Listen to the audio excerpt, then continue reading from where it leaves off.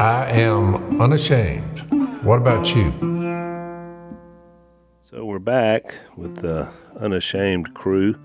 Zach's still with us. Hello, Zach. 2 in a row. Two in a row. 3 in a row. Well, 2 days in a row. There's 3 podcasts in a row. That's right.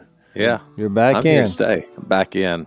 Yeah. Here to stay. As I said before we got started, that because we've been doing a lot of podcasts, Jase had a lot of travel coming up, and so we've been kind of burning the midnight oil, as they say, getting our podcast in. And we're like day old bread. We got old fresh Zach coming in from North Carolina. He's like a fresh bakery of ideas. Right, Zach? Yeah. Jay, well, I said I wanted to revisit the Transfiguration, but you guys have been hitting on it for It's about such a 6 good episodes. text. It's hard to leave. I get it. It's good. Yeah. I think this section of Luke, though, is just it's a really profound one. You're realizing.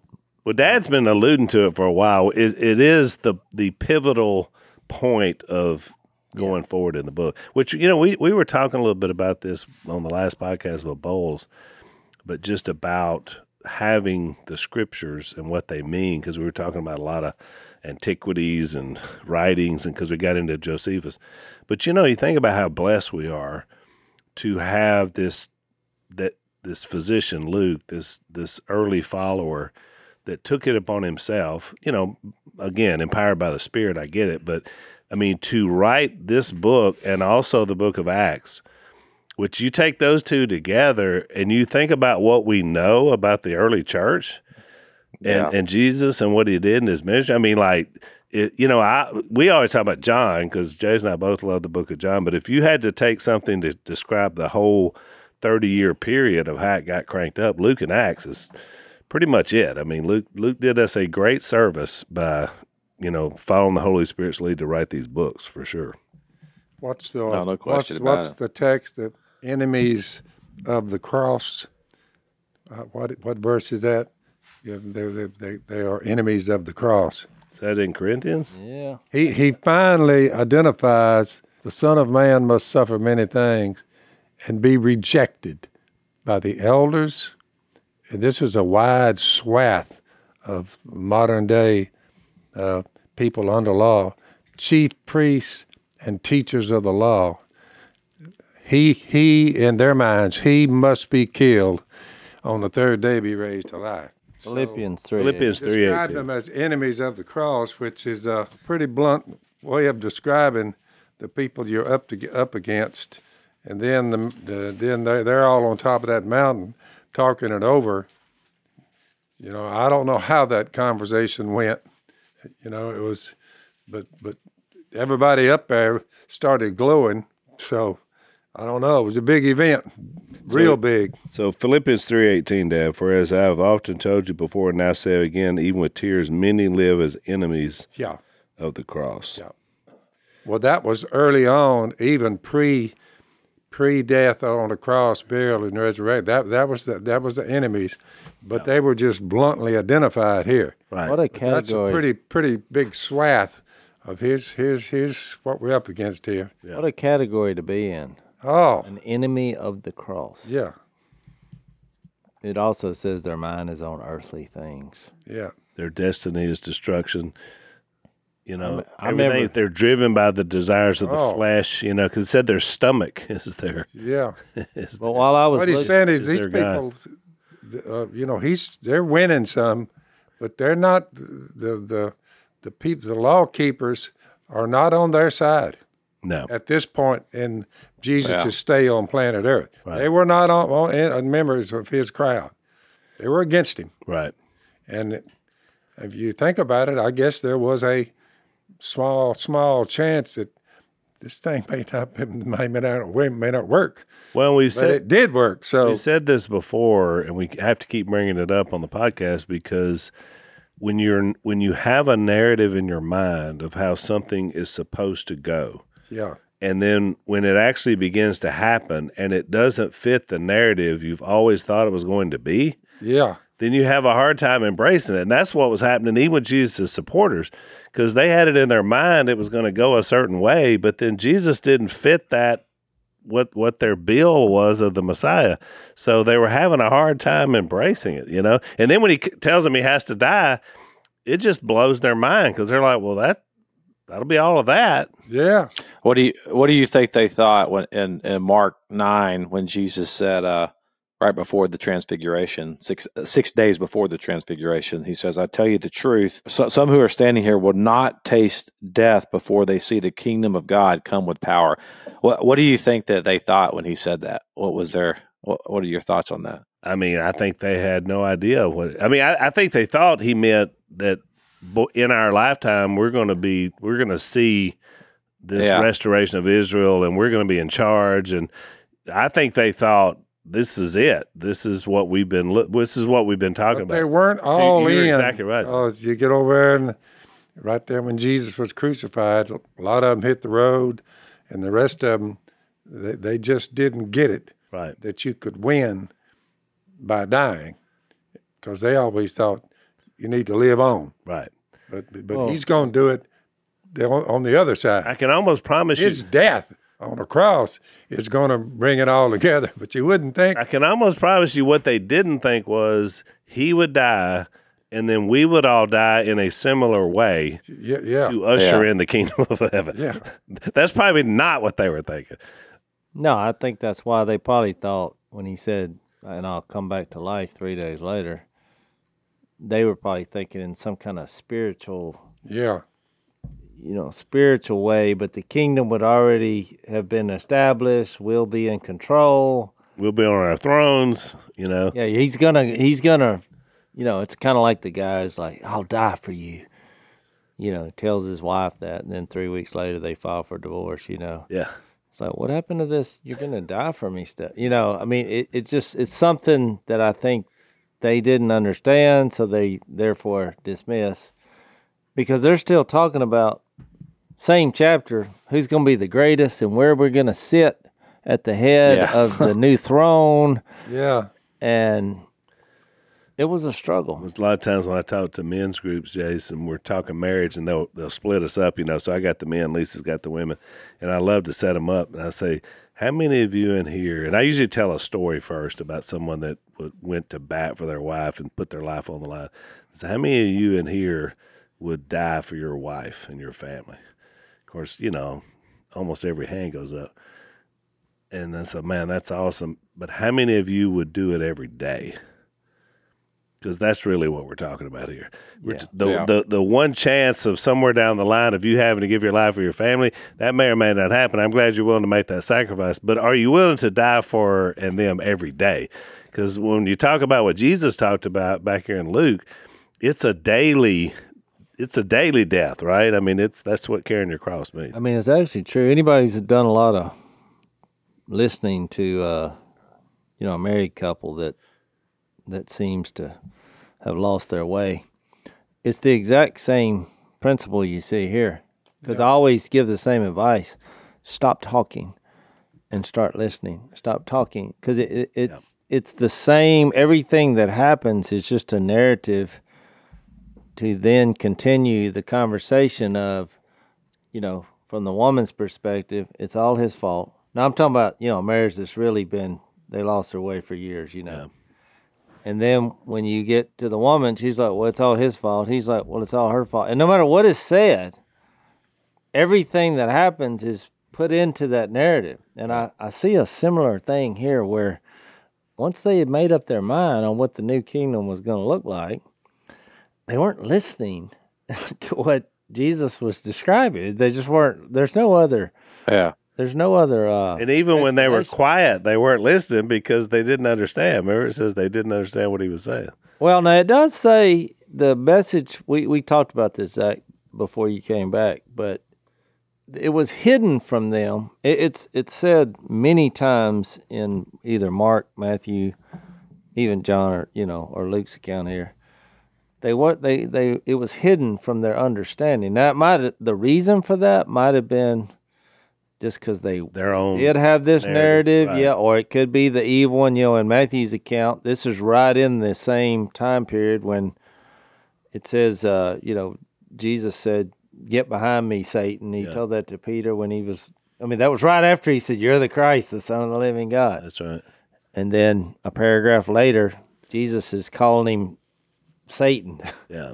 So But that's a good point because, Bowles made the point on the last podcast that on the road to Emmaus, the scriptures, John says, I guess, or is it Luke? It's Luke. Luke 24. Yeah, Luke says that he opened their minds so that they could understand the scripture. Remember when he was sharing with them, when he was having the meal with them. So maybe you're right, Jase. There may be something more to that than just their own following of the narrative. I don't know. Well, it's a hard thing to explain. I think. Go ahead. Yeah, I think when you try to wrap your mind, your earthly mind, that's not, something that where the Spirit hasn't revealed it to you. You try to wrap your mind around a God who would incarnate. I mean, that itself is kind of a hidden idea just because it's so bizarre, You think about, but look at the narrative here at the Transfiguration. Mark's account, it's directly after that is when he says the Son of Man must be betrayed into the hands of men, and they will kill him, and after 3 days he will rise. So he starts out with this picture of power, at least how they would perceive power. I went back and did a little research the last couple of days on this because I thought it was so interesting that what conversation we got into about the Moses and Elijah, and Jesus is up there talking with both of them, and Moses represents the law, Elijah the prophets and the prophecies, and Jesus is the fulfillment of all that, the person of Jesus. I mean, we hit that in the last episode, but another area that I think because there's so many layers here to this text, but in Exodus 19, well, first of all, Moses and Elijah, this is what's interesting. They both encountered God as fire on Mount Sinai. Mm-hmm. I found that to be interesting. So when they encountered him in the Old Testament, when they had an encounter with the living God of the Old Testament, they encountered him as fire. Moses in Exodus 19, when it says, now Mount Sinai was wrapped in smoke because the Lord had descended on it in fire. And the smoke of it went up like the smoke of a kiln, and the whole mountain trembled greatly. So there's like this earthquake on the mountain. Same kind of thing in 1 Kings 19. This is when Elijah has an encounter with God on, but in my translation, it calls it Mount Horeb, which is the same place as Mount Sinai, but that translates into glowing heat, most likely reference to the sun. So you got both of these guys who represent the law on one side and all the prophecies on the other side. And when the law and the prophet encounters the living God, they encounter him as fire.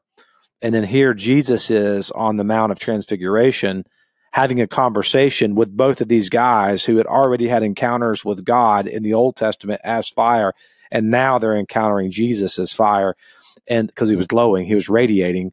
And the bigger point here, I think, is that this is like a moment that we see, like Jesus is declaring, hey, you know that guy in the Old Testament, the God who met with Elijah on Mount Sinai, the living God who met with Moses on Mount Sinai, and it's this moment where it's like, yeah, that was me. So this is a claim of divinity. It's a claim of he is the high priest here. He is the king here. This is a claim of the power of God that you're seeing on this same exact mountain. What's the significance of this mountain? We could probably have a whole series of podcasts on that, but this is God meeting with man.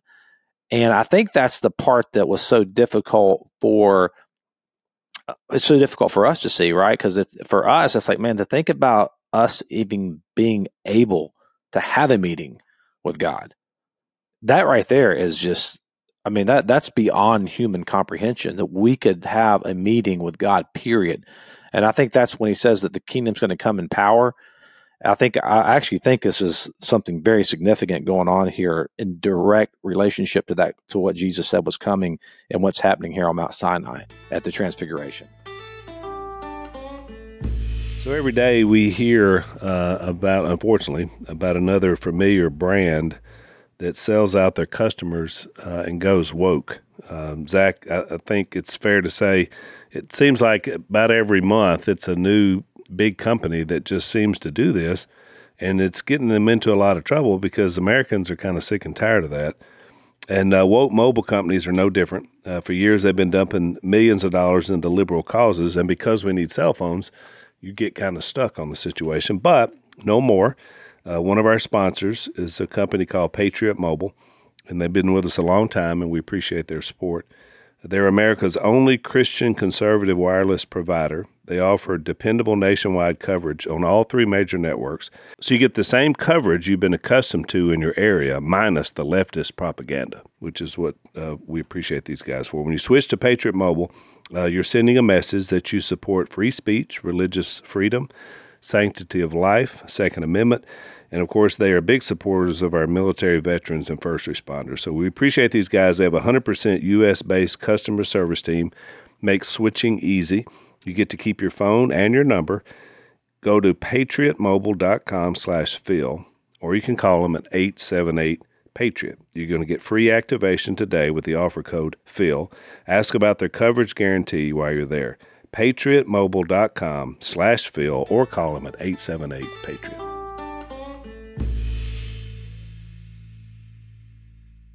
No, Zach, I couldn't agree more. I think that's a great assessment of that picture, and I've always loved both of those, and because both of those are the idea of relationship. Because you remember the context, Moses is there, and he's pretty isolated.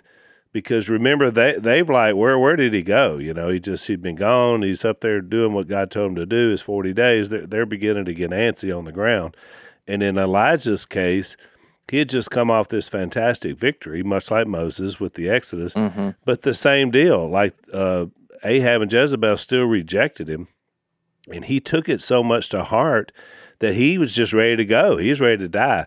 And both times God reaches out to both of them through fire and says, I am. And Yeah. You make a great point, because I think seeing that in Jesus is a whole new paradigm for the disciples, because Yahweh, up until this point, had always appeared unapproachable and not able to connect to. And Jesus is now bringing this concept that Yahweh is here in flesh. The concept of Father, Son, and Spirit, we don't see any of that until we get to Jesus. And so you're right. That's why we're wiring whole new pathways for how God is seen. And yet he does it with the imagery that they would recognize with the bright sun and the fire and the idea of it. Well, you would look at in Genesis 15 too. You have that whole setup. Just I keep thinking about the significance of fire, smoke, clouds. You know, in terms of God's presence. But in Genesis 15, there's that scene where I'm probably going to butcher this, but where Abraham, he cuts the animals in half.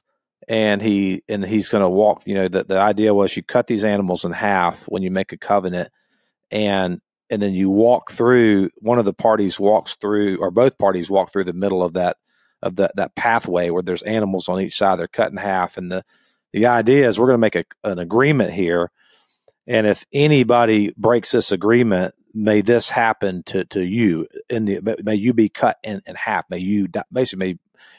You're gonna lose your life. You're making a covenant, and I'm gonna put these animals out here, and I'm saying that if I walk through this, if I break this covenant, then may this happen to me.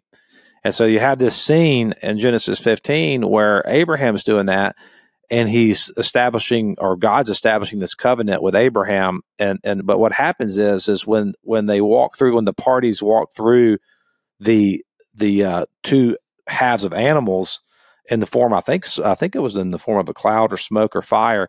It was only God that went through. It was only the Holy Spirit that went through. And basically what he was saying is, if Abraham, if you break this covenant, may this happen to me, not you, may this happen to me. And it's the first picture that we have of this God who would take on the wrath himself. He would satisfy his wrath through his own sacrifice. He died in our place. And so when you get to the Mount of Transfiguration, like all this is happening here, particularly in Mark 9 and Luke 9, both of them, it's this idea of God establishing himself here to us as I am, like Jesus is the God of the Old Testament. And then he predicts that I'm going to have to walk through that covenant. I'm making the covenant, and I'm going to fulfill the covenant, not you, not anything you've done. And I think where that kind of comes to full fruition is in 2 Corinthians 3, whenever Paul references that Moses going up to Mount Sinai, and he talks about him experiencing the radiance of God. But then he comes back down and he says, but now in Christ, we with unveiled faces, we can actually see the glory of God because of the Holy Spirit. Where the Spirit of the Lord is, there is freedom. So you see all the members here in this moment. I think that's one of the most profound things, because this is a key text in Scripture in Luke 9, that this is like one of those crescendo moments right here that's happening with all of this. I think most people are still waiting on the kingdom. This would be a good lesson to show them. No, you're right. And Zach's place he's talking about in Genesis 15 is a great place to look at that, because the role of Abraham, because when he made that covenant, Zach, that you were describing, the covenant was the land.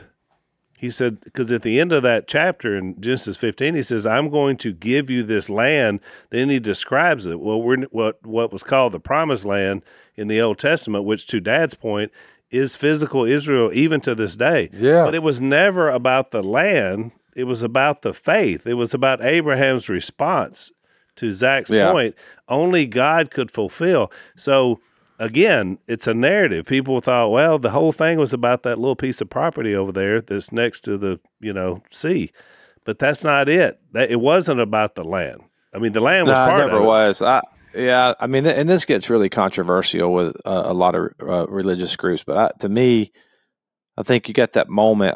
All this to me, you can't separate the gospel from the kingdom. You just can't. And so there's that moment in when we went through Mark and right before Jesus, or when he goes and he cleanses the temple. Do you remember the reason why what he was so angry about? I don't know if you guys remember what he said. He said something to the effect of, you've taken this house of worship for the nations and you've turned it into a den of robbers. And I mean, we missed this part. That think about what he said there. The temple was a house of worship for the nations. Now, if you're in Israel and you're Jewish at this time period, then that would be like, wait, I wonder if they caught on that. So wait, hold on a second. What are you talking about for the nations? There's only one nation. Yeah, only one matters. God, right. And and it's not all the nations. It's the nation of Israel. But even in the Old Testament, though, you see this all the way through it, and you see this idea of the kingdom. You see the threads of the kingdom. So when Jesus comes, one of the big things that he's establishing here is that, hey, Paul talks about this in Romans 9. It's not the descendants of Israel who are Israel. So he says, it's not the DNA. It's not. You thought that when I made this covenant with Abraham, you thought it was about this physical place, and you thought it was about people who shared this DNA. And that's not what I had in mind in any of that. It was never about that. At the end of Romans 9, he says that it was always about the children of faith. Those who would pursue God by faith are Israel. That's Israel. That's us. That's the kingdom. And I think that's why to this day it's the idea of what Jesus is accomplishing here is so mind-boggling to us. But when you go back and you see these moments like in the Transfiguration, it's like all that Old Testament stuff, all of a sudden it makes sense. All of that stuff starts to pop. You're like, oh, that's what that was about. That's what that was about. That was a foreshadowing of him. Which is why I think that was one of the reasons why that Moses and Elijah, who you both mentioned, is interesting, because it would seem like they were both pulled out short of their ultimate goal if you weren't looking at it from God's perspective. Because right when they get to the promised land, they're ready to go in. Moses let them out, 400-year promise back to Abraham. And guess what? He says, no, Moses, you climb up here on this mountain, and you and I are going to have a convo, and you're not going to go in. And Elijah, when he gets right to the point of when Israel finally understands some things, guess what happens to him? A tornado comes along and pulls him right up as well. And even John the Baptist, who we talked about, think about John the Baptist. He's the forerunner. He points to Christ, and we get right here to the point where the kingdom is about to take off. And guess what? John doesn't get to see it. He loses his head in a prison. They did not understand what this meant. The Son of Man is going to be betrayed into the hands of men. They did not know what that meant. It was hidden from them. Now, God had a role to play. Satan had a role to play. Who did the hiding? I'm not sure. I'm not sure. So that they did not grasp it. and they were afraid to ask him about it. To this day, it looks like to me that's their thinking. Yeah. They just don't. They're. It's just implanted so deep. Yeah. I think it's something about the narrative. Let's take another break. So, Jase, it's not hunting season, but hunting season is right around the corner. 6 weeks Yeah. teal season. It's coming, right? I saw a lot of teal where I was. I was in the Northwest, right below Canada, and there every little puddle had a bunch of blue wing and green wing teal. They're getting ready to move. So it's got everybody in the mood. So what we do in our preparation is make sure that all of our equipment is ready to go. Part of that is making sure that our weapons are clean and ready to fire. In fact, our friends at Barrel Buddy, they're based in Michigan, so not too far from where you were up there, Jay. So they understand about that early hunting as well. Great company, great Christian guys. We really enjoy partnering with them. They've come up with a great product that Jay says there in front of him that helps make sure that your barrels are clean. They get all the residue out of there. They make these white polymers. They'll fit any shotgun gauge. They'll fit any rifle, any pistol, to make sure that you have a clean weapon. So check them out. BarrelBuddy.com is where you can go to look at them. BARREL Buddy.com. Check them out.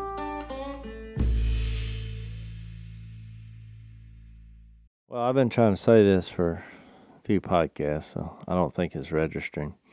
But this Maybe it's registering. We're just not listening. No, I don't think you're listening. So this word that Jesus, when it says he was discussing the English translators, we don't have a word for Exodus that I think accurately depicts what the conversation was here, because the Exodus was all about leaving and arriving. So when we see departure, Jesus is on the mountain. I'm going to try this one more time. Jesus was on the mountain discussing his departure, which is the word Exodus. It's used 3 times. Yep. Peter referenced it in memory of this occasion, and then applied it to his own departure. Mm-hmm. So here's what I'm saying. The word there was Jesus was bringing, there was a new liberation that was going to arrive. And so he's concerning his death, but also his resurrection.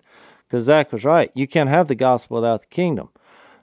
In Luke's gospel, the kingdom is mentioned 41 times, 53 in Matthew.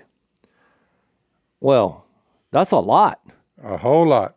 So you have this prediction of the kingdom. So here's my point, and you were close on this, Zach, to making the same point. So when he said, right before the transfiguration, when describing his death, burial, and resurrection, which would be the foundation of the kingdom, as far as the king, the liberation of the earthly things. To go back to, you said the enemies of the cross, what are they focused on? They're focused on earthly things. Mm-hmm.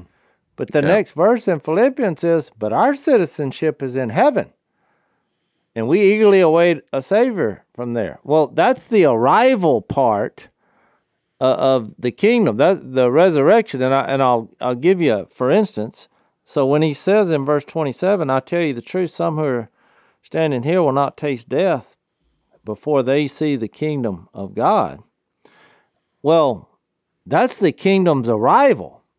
But they're not getting past the word death, departure. If you're leaving, well,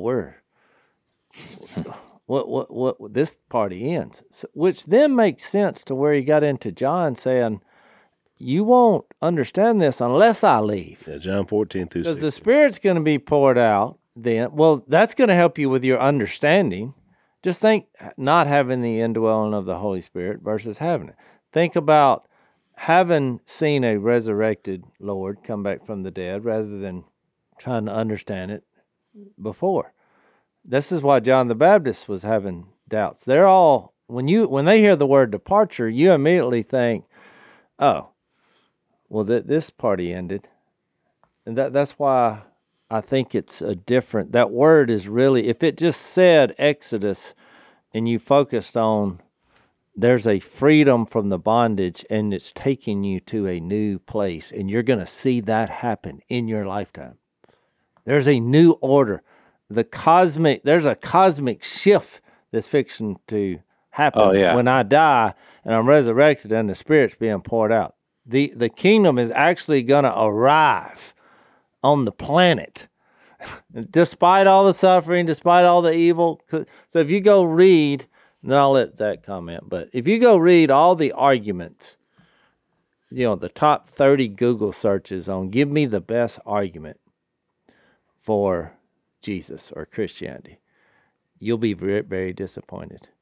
It's all the cosmological argument and the ontological argument. All these, they go back to the beginning of time, and they're trying to make these arguments, and they're missing the very fact of what Jesus is offering through the fruit of the Spirit. Those are the greatest arguments. You want real love, joy, peace, patience, forget those kind of things. There's your real argument. Well, people are like, well, how is that an argument? Well, try it out and you'll see. Then you'll understand. That's good, man. Yeah, I agree. I love all those arguments. I've read them all and studied them, but at the end of the day, you get down to where's the real power? Because you mentioned that verse that when he says that the kingdom is coming in power, and then you see what he says in like the next part of the text, and you're like, how is that powerful? How is somebody dying powerful? How is your departure powerful? And I think that's the cosmic paradigm shift that he's bringing in the kingdom, is he's redefining what power is. And this whole podcast is based on a verse out of Romans that I want to read because I think it's key to the whole thing when we're talking about the kingdom coming in power. This is what Romans chapter 1, verse 16 says, which is the anchor verse when we started this podcast. All three of you guys sat in a room, and basically our trailer was, I filmed you guys quoting this verse. And here's the verse. I am not ashamed of the gospel because it is the power. So the gospel is the power of God for the salvation of everyone who believes, first for the Jew and then for the Gentile. For in the gospel, a righteousness from God is revealed, a righteousness that is by faith from first to last, just as it is written, the righteous will live by faith. That's the power of the new kingdom. That's the power of the kingdom of God. It's in the gospel. It's in the death, the burial, and the resurrection of Jesus, because what it does is it gives us actual access now to be in God's presence that we could never have before. We could have never had it in any other kingdom because we can't go before this holy God who stands on Mount Sinai and radiates and they wall this out and renounce it to this day, was my point. All the way to now, either Jew or Gentile. But Luke says the same thing in the previous verse that I just read in 26.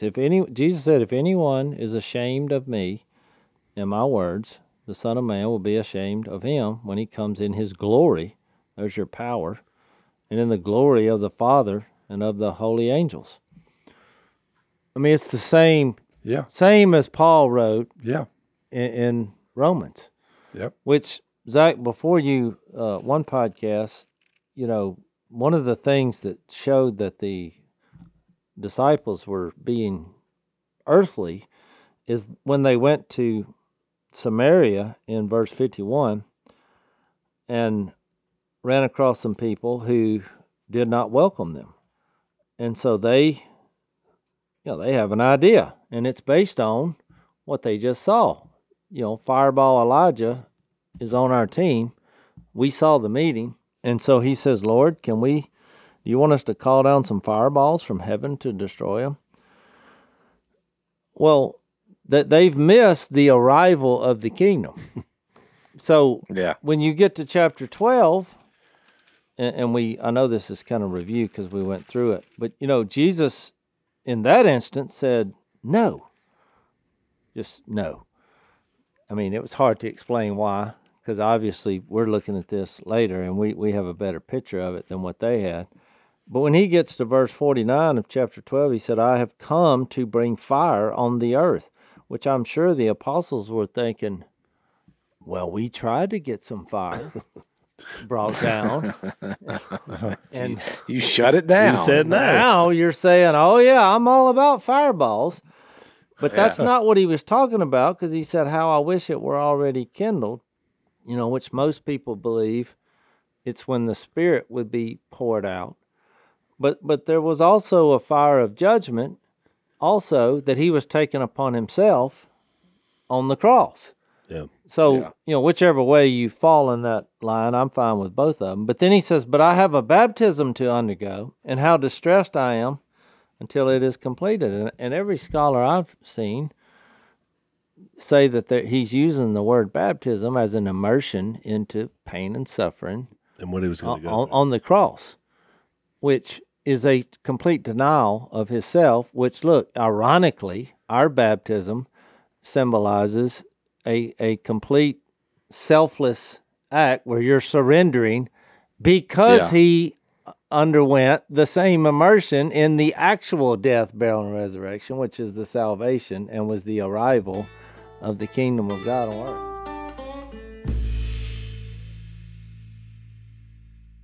No, I like that. And I think the role of faith in this whole process we're talking about, whether you go back to Abraham, who was the father of the faithful, Jase, to your point about Exodus, the original Exodus, the children of Israel, the people of God, were enslaved, and he took them out of Egypt to take them into somewhere else, right? And along the way is Mount Sinai and everything Zach mentioned earlier. But what happened? How long were they out there? 40 years. Mm-hmm. Because a whole generation couldn't accept by faith who God really was. And they didn't go into the promised land. They died in the desert. Well, when Jesus comes along and now ushers in the new covenant, his death, burial, and resurrection, guess how many years goes by for the generation to have an opportunity to accept him and embrace what he said in the new kingdom? 40 years. And guess what happened at the end of the 40 years? There was a mass death of everything they knew in a terrible instance brought on by Rome. So I think the similarities, to your point, Jase, about Exodus is both departure and arrival, is true. And you see it, the archetype all throughout the Bible. You see that same thing. And I think even to Dad's point earlier, you can even come into our current generation and see, what does it still take? Faith in who Jesus is. So, I mean, that hasn't changed across all generations. I mean, I get why people don't embrace this, because they're like, well, look how much evil there is in the world. Then you get into all these arguments that you'll find online. Well, how come there's so many hypocritical Christians? Why did Jesus have to die? Why couldn't he just, forgive us? And, where's your proof? And so even like when we went through all that thing with Josephus, you're not going to prove, all those arguments do is realize the need for faith. I mean, you get into Hebrews 11, he's like, without faith, it's impossible to please God. So you can have 175 arguments about things whether you can prove all this or not. But all that proves is that you're going to need faith, which is exactly what he said in Hebrews 11:6. This is impossible. This is an impossible journey if you're going to go try to gather proof that he came back from the dead, that he was standing on this mountain. I mean, we could go over, find a mountain, say, is it logistically possible? I mean, there seems to be some mountains that would qualify, but you're never going to prove it 100% beyond a shadow of a doubt. That's why his arguments were more around the heart. So when you look at Luke 15, why are you eating with tax collectors and sinners? Well, a word came up in all those three parables, joy. He's bringing joy to human beings, a joy that you're not going to find anywhere else on the planet. It's a very good argument. It is. So those who have experienced, the love of Christ, the grace of Christ, the suffering of Christ by their own suffering, how do you have this joy despite the world seeming like it's lost its mind and all this evil going on? Well, now you're getting into the stronger arguments of our faith here. Yeah. Which it's hard to explain to someone in 5 minutes because they're just looking around saying, there's no joy on this planet. Well, and you hear it all the time, don't you, Jase? You'll see somebody and they've got a large family and they're believers, and you'll hear people say, look at those people. I mean, they're having 8 kids and bringing them into this world as bad as it is, and climate's destruction. And you hear it, and it's joyless people that look at people who are saying, well, yeah, because this is what God called us to do. I mean, exactly. We're loving life. Look, the subtleties of this story, which I think are, I mean, we've been on this for days. But look, we literally had a situation where 2 guys, Moses and Elijah. You know, Moses has been dead 2,000 years, and Elijah. I mean, this 700 and Jesus is radiating, and you look over at the disciples, and they're yawning.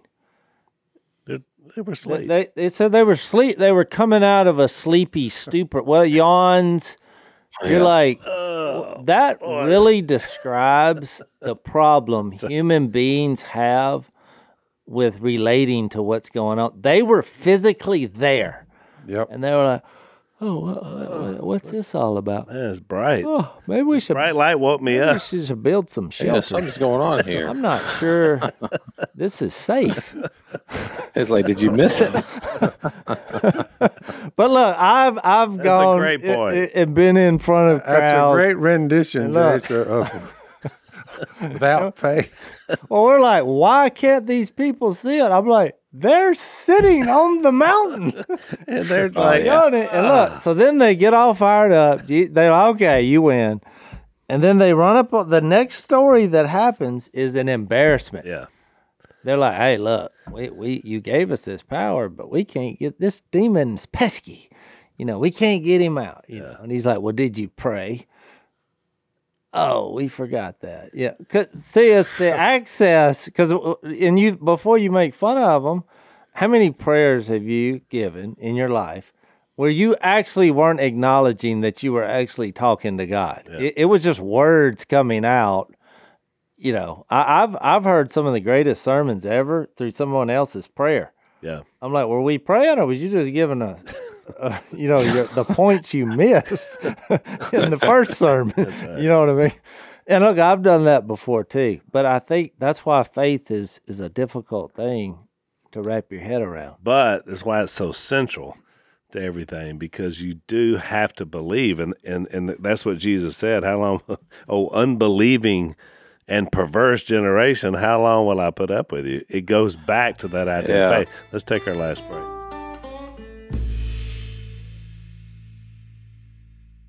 Yeah, it's funny because to your point, Jase, about the apologetics, which, I mean, if you know me well, you know that I got a bookshelf behind me with a ton of books on apologetics and theology and systematic theology. But I will tell you, somebody asked me the other day, they said, have you ever led someone to Christ through apologetics and through these arguments, the cosmological argument, the ontological argument, teleological, all those ones you mentioned? And the truth is that I haven't. For the 20 years that I've been studying, and and I'm very grateful for, a lot of the intellectual apologetics because I've had questions, I've had doubts. I like the fact, I mean, I'm encouraged as a believer when I read these, but I don't think it's the ultimate power to shape someone, because at our core, it's not just about getting the right information in us and then we're going to be okay. I think more importantly, there's something deeper in us that as humans, that we're not primarily thinking beings, we're primarily worshipers. I mean, that's what we are at our core. And so to really move someone in a way that's profound, I think they have to have an encounter with the holy God. They have to see his glory. They have to see this transcendent beauty of a God who would incarnate and everything that's encapsulated in that. And when you said that, Jase, I was thinking that the craziest conversation we had with our neighbors the other day that we've gotten to be really good friends with, and they're not believers, but but man, we have like the best conversations with them because it's just really honest and raw and vulnerable. And one of the girls in the conversation, she said, because we have a lot of intellectual conversations about faith and hang-ups and all those questions you mentioned. Why would a good God allow bad things to happen to people? How can we prove his existence? How do we know the Bible's reliable? All that stuff. Like, we talk about all of that all the time, and every time we get together, we do that. And we've been doing that for about a year. And a few months ago, she said something one night that was so profound. She said, "I think I'm gonna come to know Jesus one day." Which, just that admission alone, I was like, "Wow, man, we're making progress here. But she said something really provocative after that. She said, but it's not going to be for all the intellectual reasons that we talk about. She said, for me, I'm thinking like, it was a little bit of a jarring, but she said, for me, I think I'm going to come to Jesus because when I see like the way you guys live your life, and she said, and I want that hope, and I see the beauty in what you're saying. It's not about, I just look at the world. I'm like, man, this is not good. And she can't really make sense of why, but it's like it's that transcendent thing, and I think that's important for us to remember. And I think it's what this transfiguration story is showing in a way. I mean, this isn't just an argument for God's existence. This is an experiential grace on a mountain where everything you're seeing and beholding the glory of God. And to your point, they were bored by that. At least initially, they were like they didn't get it. Well, they did not were understand what was sleepy. going on there. Yeah, they didn't get it. And look, I'm not throwing rocks at them because I'm saying we have all the information, and it's just a daily, like Al's illustration on Mary. It's a daily grind that's hard to reignite yourself. Yep. In faith. And Jesus' whole point is you've got to think less of yourself. I mean, when you think you've got it figured out, then we got a problem. Or when you think you've arrived, or you've done something really good, or had these mountaintop experiences. Because that's why they were afraid. Then it says, so they went from sleepy to bewildered, let's make a shelter, to afraid. Because then when the cloud appeared and enveloped them, they were afraid. Because up until this point, when you encounter the cloud, meaning God's presence, not some kind of software, that people died unless there was some, you were set up in a tabernacle with rules, and that's what the Old Testament was all about. So that's why they were fearful. And then they hear this voice from God, which I'm sure that made their fear worse. And fortunately for them, he just declares, this is my son whom I love, which is, you forget you see the power of this, but the beauty in that, and that here's the Father that created the universe saying, I've become a human. Here he is, and I love him, which is why he's doing this. And you need to listen to him. Yeah. And you would think that it would work, but like they did, they had a mountaintop experience that was kind of a wreck for them. It wrecked them. But that's what God's presence does to us. It does wreck us and bewildered us, and it bores us sometimes just because we don't want to deal with whatever we need to deal with. And then they have the valley experience, which is this frustration. They're back to the world. Here's the evil. First thing that happened, back to an evil world. Which I think, when we get there in the next podcast about that, you'll see that, and it makes perfect sense that Luke places it here, because it's like, meanwhile, back down here where the work is. I mean, the idea is, but I love it, Zach, to your original point about fire and making it personal. Jeremiah and Isaiah talk a lot about quenching the fire of God. And then I love what Paul said in 1 Thessalonians 5:19, do not quench the spirit. There's this idea now that fire that Jase is mentioning, that is talking about, now resides in us. I mean, and the idea is, look, there are times when that fire is burning bright and our faith is leading us and we're seeing it. And there are other times when the fire gets low. For whatever reason, we let things get in the way, and that's the idea there. But now it's personal. The Holy Spirit lives in us, and he even gave us a visual image of it when the apostles received the Holy Spirit to then impart for the kingdom. What was it? Tongues of fire. Literally it was on them. Sin and death are worth looking at closely, carefully. Yeah. Yeah, I mean, in a practical way, every time I'm sitting on my couch and I'm listening to somebody struggling, I always go back to their death, burial, and resurrection in Jesus. Because I'm like, well, what's your view of Jesus? I mean, just like Luke did. Who do you think Jesus is? And they're like, oh, well, I've been saved. And I'm like, okay. But what I'm trying to figure out is, did this person die? The old self. Is this person, we're trying to keep that person buried, because we lose the fire when our old self comes back and starts That's right. making these decisions. But it's weird, no matter what you do or what you say or what kind of situation it is, it always goes back to that. It's like, They just keep coming. Did you actually understand that? And they're like, why are you asking me this? I had an experience. They're wanting to talk about, why their wife doesn't love them anymore, or, whatever the situation is. They lost their job. And I'm like, well, who Jesus is in your mind is the most important. That we're not getting off that. To be all in all the time, it's a chore. I remember when I was young, Dad, every time a young couple would walk in and hit your mom's house, and Dad would say, well, how's the fire burning?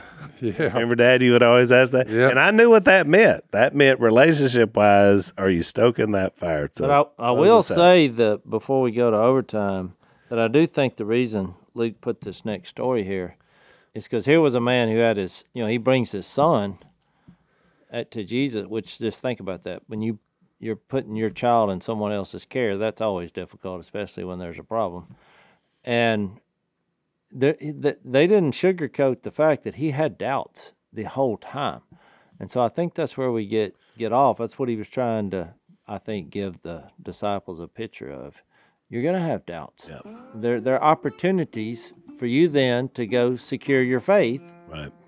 in who I am. So the next podcast, we're going to get into that story, this healing of a boy who has an evil spirit, as well as this argument that ensues about who's the greatest. Before to tie a bow on this transfiguration, there's two questions I'm going to ask in overtime if you want to follow us over. One is, what was the real purpose of it? Because we've kind of hit it around, but we've never actually said. And another question, a subjective question, is what do we think they were talking about? But the big three is they were having that convo.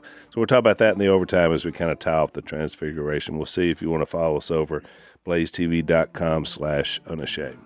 Thanks for listening to the Unashamed podcast. Help us out by rating us on iTunes. And don't miss an episode by subscribing on YouTube, and be sure to click that little bell to get notified about new episodes. And for even more content that you won't get anywhere else, subscribe to Blaze TV at blazetv.com/unashamed.